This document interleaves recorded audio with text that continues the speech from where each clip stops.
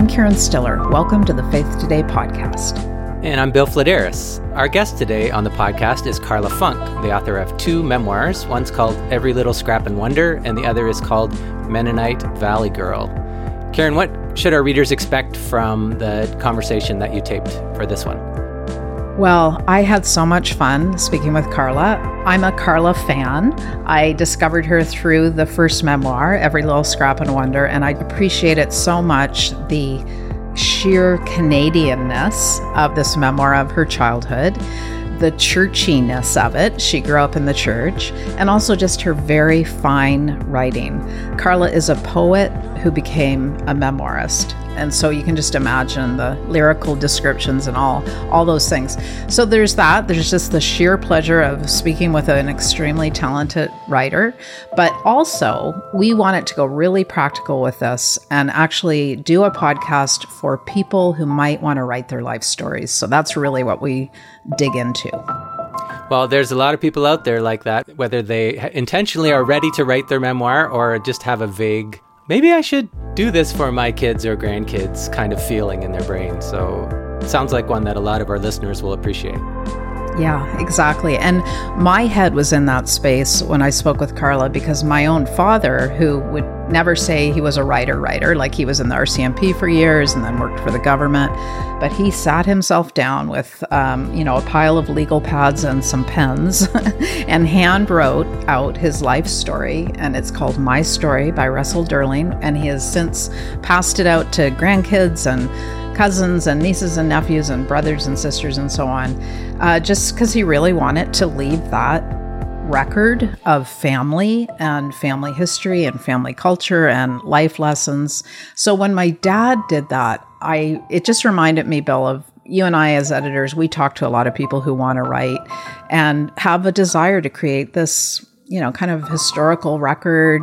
Often it's very warm. And so Carla really gives some great tips. And I just think it'll be a practical listen for people. So Carla, you're a poet who shifted to memoir. And both your memoirs, Every Little Scrap and Wonder and now Mennonite Valley Girl, are steeped in church memories and searching for God and coming of age and all the things that many of us hold in common, actually. And so with this conversation, I wanted us to help people who may not be writers or they may not think of themselves as writers to consider how they might explore writing their own stories, their own memoir or their life story or whatever we want to call it. But before we get into that really practical element, at times when I was reading Mennonite Valley Girl, I felt like I was reading my own story, except mine would have been called Dartmouth United Church Girl. It just reminded me of the power of memoir. And so I wanted to know if we could start with just you sharing why and how memoir works that way. Like it's such a connector. And why do you think that is? I love that it made you think of your own adolescence and girlhood and upbringing, because that to me is the gift of memoir. That's exactly what it should do, what it has done for me, and why I think I've been drawn to it as a genre. Some people will say, oh, you're just nosy about people's lives. And that is true. I'd like to say I'm curious about people's lives. Yes. But I'm curious because I really, at the foundation of my being, I believe that each person's life has a worth to it and a dignity and something really fabulously unique that deserves to be paid attention to. You know that quote from, oh gosh, is it Socrates who said, the unexamined life is not worth living? I think it was Socrates. I agree, but I want to flip it. And I like to flip it when I think of memoir. It's the examined life that is more richly experienced or more richly lived. And so the draw for me to memoir has been the examination of life on an ordinary level and ordinary story level. I think every single life, every person I pass on the trail, every church pew person behind me or in front of me has a memoir life, has a gloriously ordinary life that is worth examining. So your question about why the pull to memoir, why memoir does that, it allows us to pay attention to another person's life, and then in so doing, to look back inside ourselves and see that, oh, our life does have purpose. It does have meaning, and we're wired for that. So that's a long, convoluted answer to say, I love how memoir leads us to look at the worth of other people's lives and then in turn examine our own. Yeah, that's a great answer.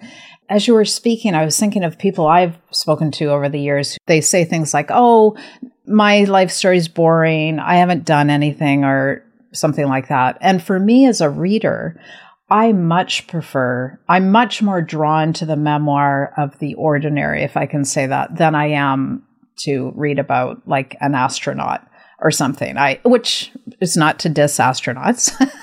I'm sure they're wonderful. But that idea that our ordinary stories are so rich with meaning. And I thought of that several times as I read Mennonite Valley Girl, when you could have become a typing champion, but walked away. And, yes, the characters in your town, you write about an older woman who, I think she might have thrown a rock through a storefront window or something. And part of it is your skill, for sure, with words. Like, you are a great storyteller, but the stories themselves are everyday. Like, I also was an excellent typist, and I was taken back to my typing class. And, I think I tipped out at 130 words a minute at one point, and I was like, champion. And I just laughed when I read that section. So that old cliche of truth is stranger than fiction, I think truth is better than fiction. I heartily agree. I absolutely, fundamentally agree. And I love imagination and how it can take us into these imagined worlds. And this is why we read novels and watch movies and do all those things. But there is nothing more satisfying to me than to sit with actual human beings and listen to them tell stories from their lives. I love it. I geek out over it. I've become that person that I used to be so embarrassed about when my mother would talk to strangers and strike up conversations. And I would, as a, 11, 12, 13-year-old plus, want to cringe and hide and just, Mom, how could you? Now I'm that person, and I see what she was doing and what she was interested in. She's interested in the person in front of her and the stories that they hold. I like to think of people moving through the world as libraries, living libraries of these beautiful compendiums and anthologies of memories and dreams and stories and strange things that have happened that they don't realize how awesome they are. Yeah. And it just takes a little bit of question asking or interest, genuine interest, to hear somebody's life. Their library opens up and these stories come out. And I think, please write your memoir. But if you're not going to write it, tell me more stories so that I can be inside this memoir right now as we have a conversation. That is so true.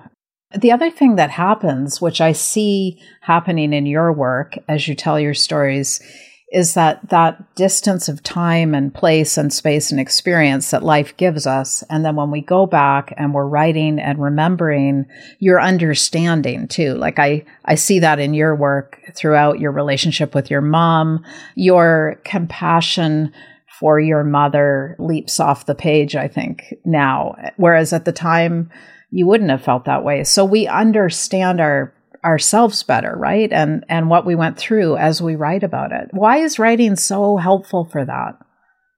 You said some key words right there, Karen, which is that time and place and distance, they all have this glorious way of yielding objectivity.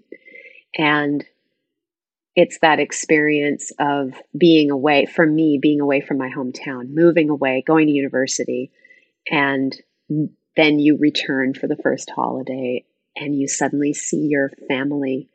Oh, this is the way it is. This is the way it's always been, but I forgot. And you just gain new perspective. You gain objectivity. And time has a beautiful way of doing that. To write it from that place years, decades later and look back, I think there's compassion that can grow inside decades and years, and experience that you gain as a human being in the world, going through similar circumstances or situations as perhaps your parents or your family members, loved ones did. And there is also, writing has this way of moving the words that are brewing inside you onto a piece of paper.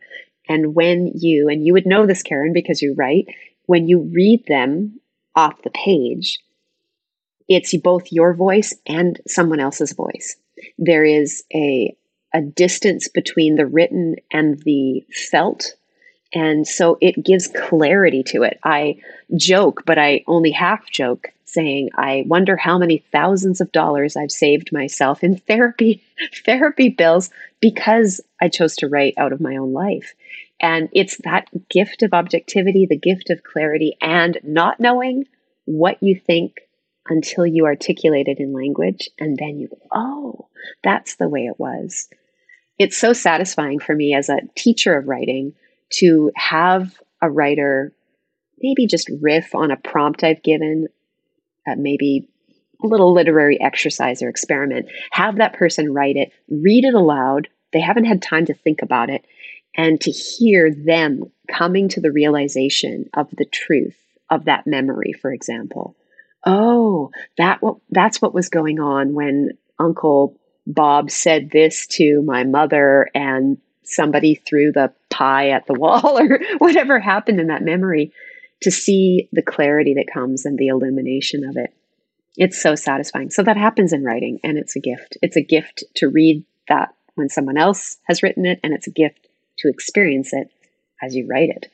Yeah. You have a scene, and I meant to mark it down, and I don't have it marked down in front of me, but you'll remember it, where you're talking about, I think it's testimony time, where you have an opportunity to basically confess all the things you've done wrong publicly in church, and you make a decision like, I am never going to be the person to stand up behind that mic and, to sort of tell the truth about myself.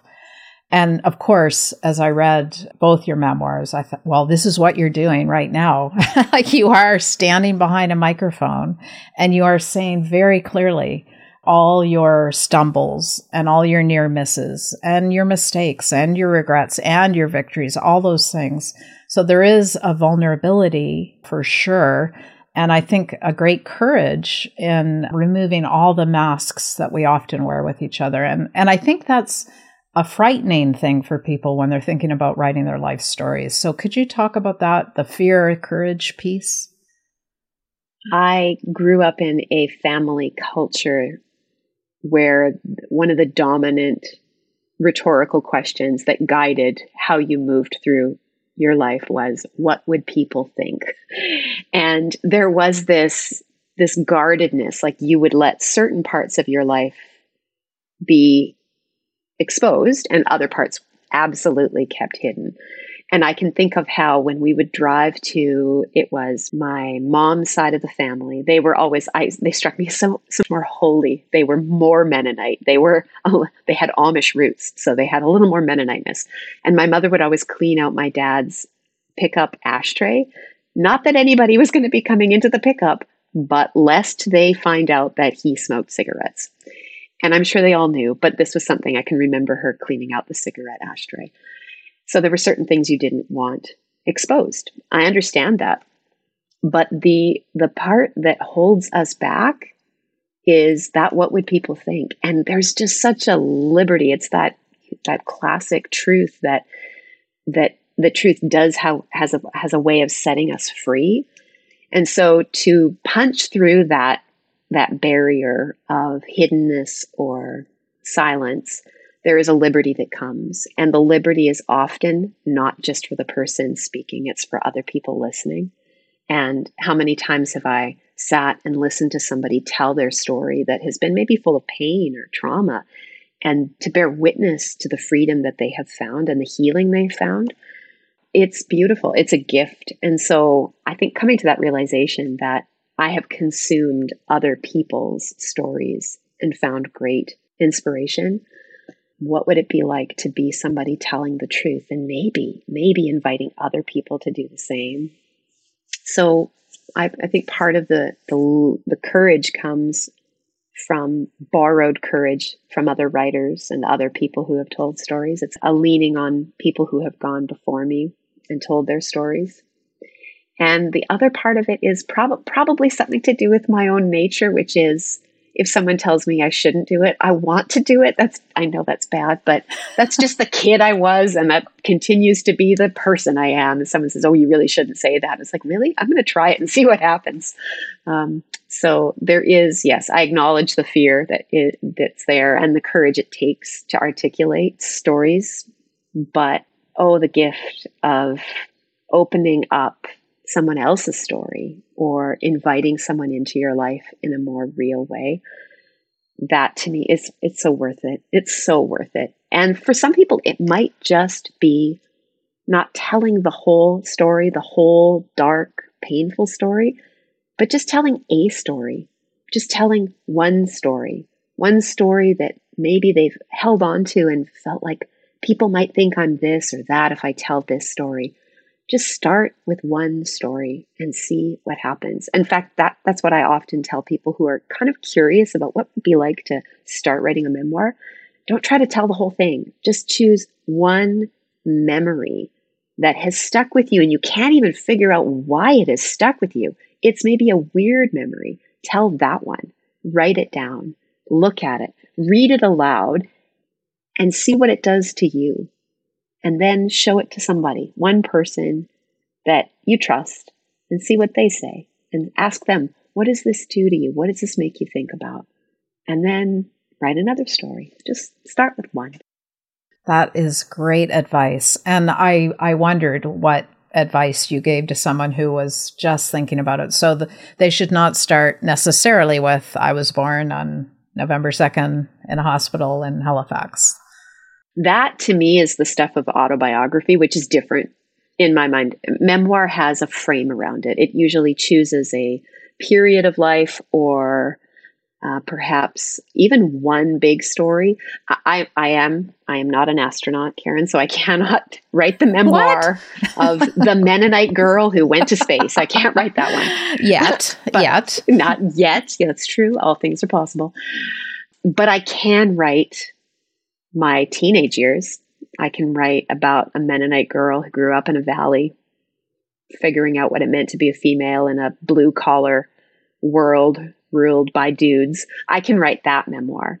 And I don't need to tell every story within my teenage years, but I can lift to the surface the ones that stand out as emblematic of the experience of being a Mennonite girl in a valley. I can write those stories. And so part of journeying into memoir is letting go of some of the stories that maybe just aren't crucial to that particular frame. They don't need to stay inside that frame.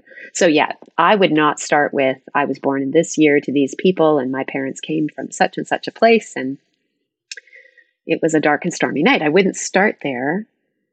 I may write all those things down, but then you begin to curate and choose from your life emblematic stories. And one of the ways that I'll choose the stories is I will think about, I always overwrite. So I'll write lots and lots and lots and lots. And then I sort of sift through and pull from them. But I try to find those stories that are bearing some essential truth about what it means to be a human being in that particular time and place. So there are stories I did not tell from my teenage years because they didn't feel tuned to the dominant themes that I was trying to explore. There are stories I didn't tell because they would be too painful. If I told them, they would be too painful for family members. And so they didn't get pulled to the surface. So that is to me the primary difference with memoir and autobiography. An autobiography exhausts the catalog of stories, every detail, every fact. And a memoir curates memories that pull together a narrative with a frame, a chosen frame by the author, and works toward the illumination of essential truth inside that frame. And you mentioned that you overwrite, which makes sense to me because if you're writing to discover you don't necessarily know which stories are going to birth these truths, right? You need to almost write them to discover, okay, I'm writing about loneliness, and I have something I want to say about that, and I'm learning that as I write. Absolutely. I have what I end up calling my junk drawer files. My husband and I have this ongoing argument. He didn't grow up with a junk drawer in his kitchen, and I grew up with a junk drawer. I know. I was like, how did you survive? The junk drawer is where all the excess, I don't know quite what to do with this, birthday candles, extra balloons, chopsticks, napkins, a wrench, who knows? I have a junk drawer file for every book project I work on. And it's all the extra stuff that I don't quite know what to do with because it didn't fit in the book, but maybe we'll use it eventually. But that's a sign of how much overwriting. I will write and write and write. And I'll think about maybe the year that I turned 16, and I'll write everything I can remember, or every possible crush I ever had, and I'll write all of that down. And then from there, I pull. Remember how in those days when you would get a roll of film developed?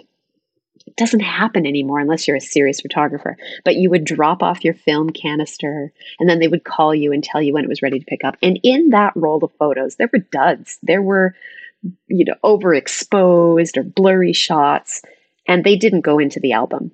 The ones that went into the album were the ones that were clear, and they were worth putting behind that piece of plastic. But the other ones stayed in the envelope. But they're actually fun to look at every once in a while. Think, oh, whose face is that? It's all blurred and it's, mixed up in the film. But that's my junk drawer. And that's the overwriting that I think is necessary for us to do to get those good shots, to get those moments of clarity and those images that burn with a kind of essential truth. That's the phrase that I keep coming back to. That is a great and very helpful image with the development of the film and the choosing of the photos. I really like that. So when you're teaching writing, and if someone's listening who they don't consider themselves a writer, but they want to start exploring their memoir, writing their life story, I hear that phrase a lot. I love the idea of starting with your most vivid, memory and writing that and sort of seeing how that feels. What next? Like, do they just keep following their memories, or do they pick, like you said, you picked a year of your life and wrote about that? How to proceed?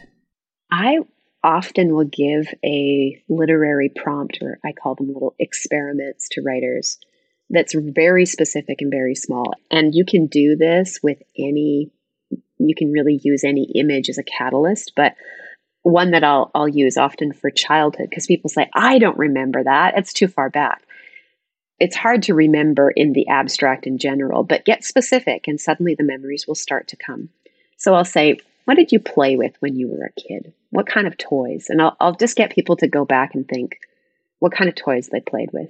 What was that one toy that stands out to you in your toy box? If you can go back, and usually people say, I don't remember. And then you start to remember, do you remember getting any toys for your birthday that you really liked, or a toy for Christmas? Or do you remember envying a toy that someone else got? Well, then the memories start to come, because memories are always marked with strong emotional response. So let's say the Easy Bake Oven that I never got, Karen. I never got an Easy Bake Oven, but I envied the girls who had them. I didn't either, Carla. See, we would have been such good friends. I know. I didn't get the Easy Bake Oven. I had great envy. And I remember being at a sawmill party, Christmas party for all the workers my dad was a logger. So all the kids of the employees went to this party at the hockey rink. And there was some very shoddily dressed Santa Claus lumberjack who had giant garbage bags full of wrapped toys. And I remember thinking, oh, Easy Bake, Easy Bake, Easy Bake. Another girl got the Easy Bake. What did I get? I got the Easy Bake accessory kit, which was just a bunch of plastic utensils and some little cake mixes in packages. So I didn't get the oven, but I got the accessories. Oh, no. Story of my life. But I can go back into that hockey arena. It was cold. There was this Santa that looked like he he just came off night shift and somebody threw a red furry coat at him, and he's carrying in these giant garbage bags full of toys, and kids are just going crazy in this hockey arena. I can go back there. I couldn't have gone back there if someone just said, tell me our memory from childhood, but give me envy of a toy, a particular toy.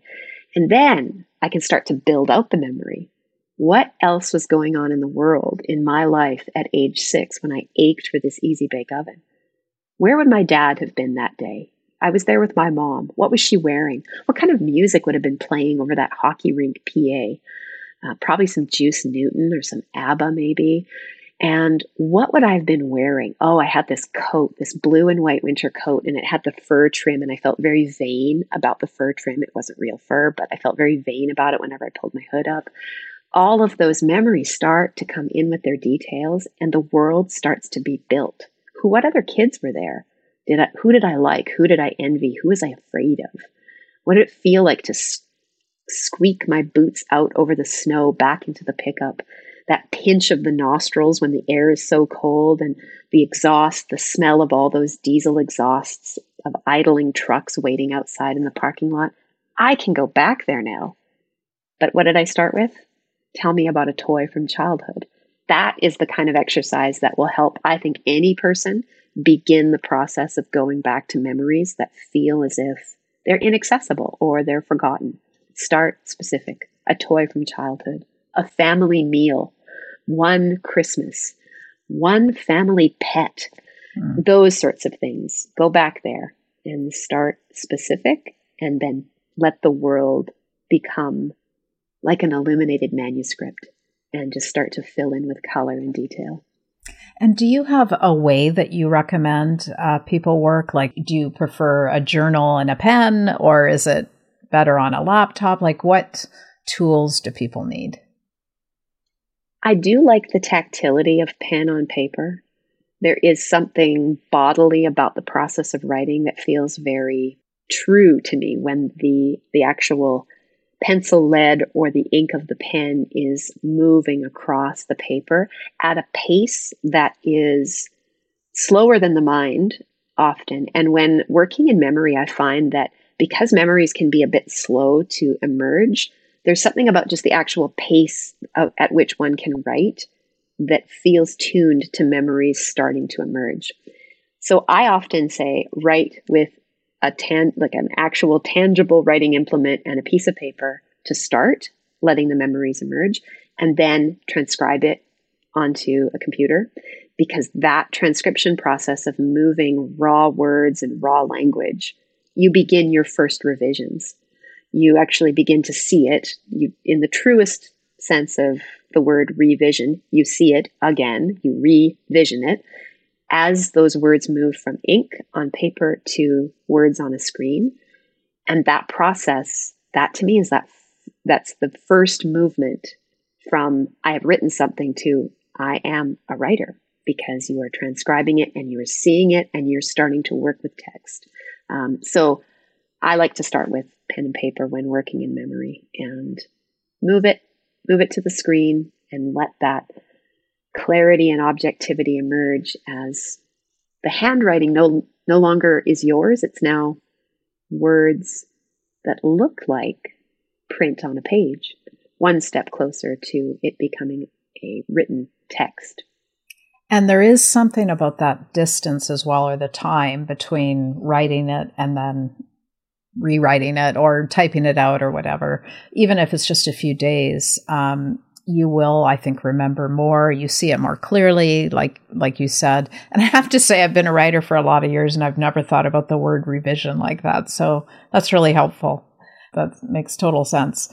So yeah, seeing it in a new, fresh way. And then you can shape it up and make it a little better if you want to keep going with it in that way, and probably trigger more memories, right? And start to do that curating work you mentioned. Absolutely. I find that as soon as I have finished, and I say finished, in quotes, finished a particular piece of writing, as soon as I finish it, I remember something more. I don't know if you've ever had this experience, Karen, but maybe you're working on a project, you're working on a piece, and you're like, okay, I'm at the end of it, I'm done. put it away, and then maybe go for a walk. And as soon as I get out into the world walking, I go, oh, I've remembered something else, or I've had a thought that clarifies it.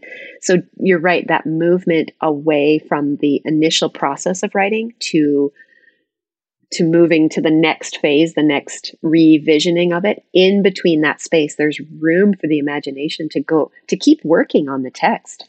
Some of my best writing, I say, is done away from the page. It's just the composting, to throw in a different metaphor, it's the composting of all of these ingredients starting to work their way towards something alive and transformed. And it takes time. There's time just being a human in the world. Yes. Yeah. That walking is hugely important to my writing life. But I can also think when I'm cooking supper and I try to keep notebooks handy to write down ideas because I will forget them. And so that is important. Writing is not just the act of the pen on the paper. Another thing that I think could be reassuring to people who maybe don't view themselves as writers yet, but want to capture their life story, is this idea of writing in scenes or episodes, which can become, chapters if you do put together a book project, even if it's just for family, that your life story does not have to be one big, long, flowing, seamless document. It's okay to view them as maybe single essays that are then linked together and put in some kind of order that makes sense at the end. Absolutely. Do you know anybody whose life is one seamless story? I don't. No, good point. I actually find that the memoirs I'm attracted to as a reader are ones that reflect the reality of the lived experience of being human in the world, which is often structured in a way that maybe there's a structural metaphor holding those stories together, but they are more episodic. They are more parts forming a whole versus a whole trying desperately to be a whole, and so falsely stitching parts together. My first memoir of childhood, the motif that I kept coming back to was one of scraps and bits and remnants, because that's to me true of how memory works. It's remnants. It's like my mom's sewing room rag bag, where there would be bits of material she didn't quite know what to do with, but they were too big to throw away. So they stayed there for when a patch was needed, or she was making a new patchwork quilt. And that image of the patchwork, that is memory to me. That's how my mind works, at least, which is I've got all these pieces and now I want to stitch them, but I want to let each of them have its own integrity. And so working in small scenes, working in a single memory that you don't quite know how this is going to fit into a whole, that's all right. To me, that's beautiful. And it's honoring of that one moment and that one memory. Gosh, to be a human in the world and feel like your value only comes from being knit together with other people, that seems dishonest to me and untrue. And yet we find more value and we find a richer value when we are rubbing shoulders with the lives of people. So I think about individual moments and memories and scenes, each having their own worth.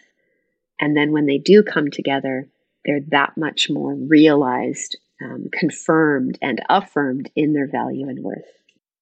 And I feel like that would be really freeing to someone who just, when they thought about writing, their life story or their memoir, would be so overwhelmed. Like it can be an overwhelming prospect. But if you thought, no, I'm just going to write this, like you mentioned, your favorite toy or the favorite toy you never had scene, and then all of a sudden you've begun and you just keep following your nose and see what happens. I think that is so much less intimidating and could get people started.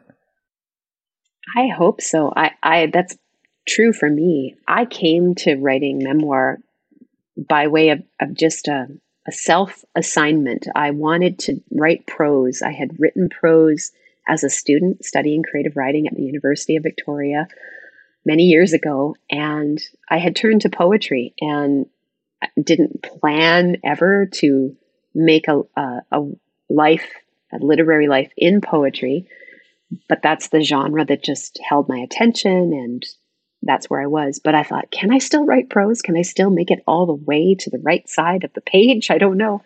So I just decided that one summer I was going to write a personal essay. And I thought, what am I going to write about? My father was dying at the time, and I was going back to see him in my hometown.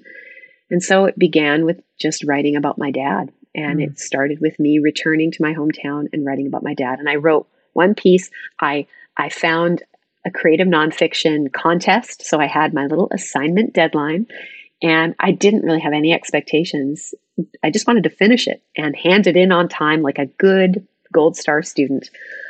Those roots go deep. So I did it, left it, and ended up winning the contest. And I thought, oh, okay, that was encouragement enough to think maybe I could write more. And so I started off writing about my childhood and my hometown. I just kept going with that. But it was literally in bits and pieces, little stories, small bits. And gradually I amassed enough to form a manuscript. But I didn't know that at the outset. And if had I started with that thought, I have to write a manuscript, it would have been daunting. So one story, polished, told as best I could, and then the next one, and then the next one. And it grows. It has a way. If there's life in some piece of writing, it has a way of generating more life and more words. I think it was Alice Munro who talks about, somewhere she talks about one good sentence giving way to the next good sentence. And to me, it's a little bit like that in a larger scale too, with story. One good story has a way of giving way to the next good story. One memory, well told and well written, makes the way for the next one to be written and told. And the life, the connectedness of them, the way that they will come together, it will emerge in the process. And it reminds us all that writing is an act of faith. You go into that blank page with some small little mustard seed of faith going, can I make something happen? Can something live here?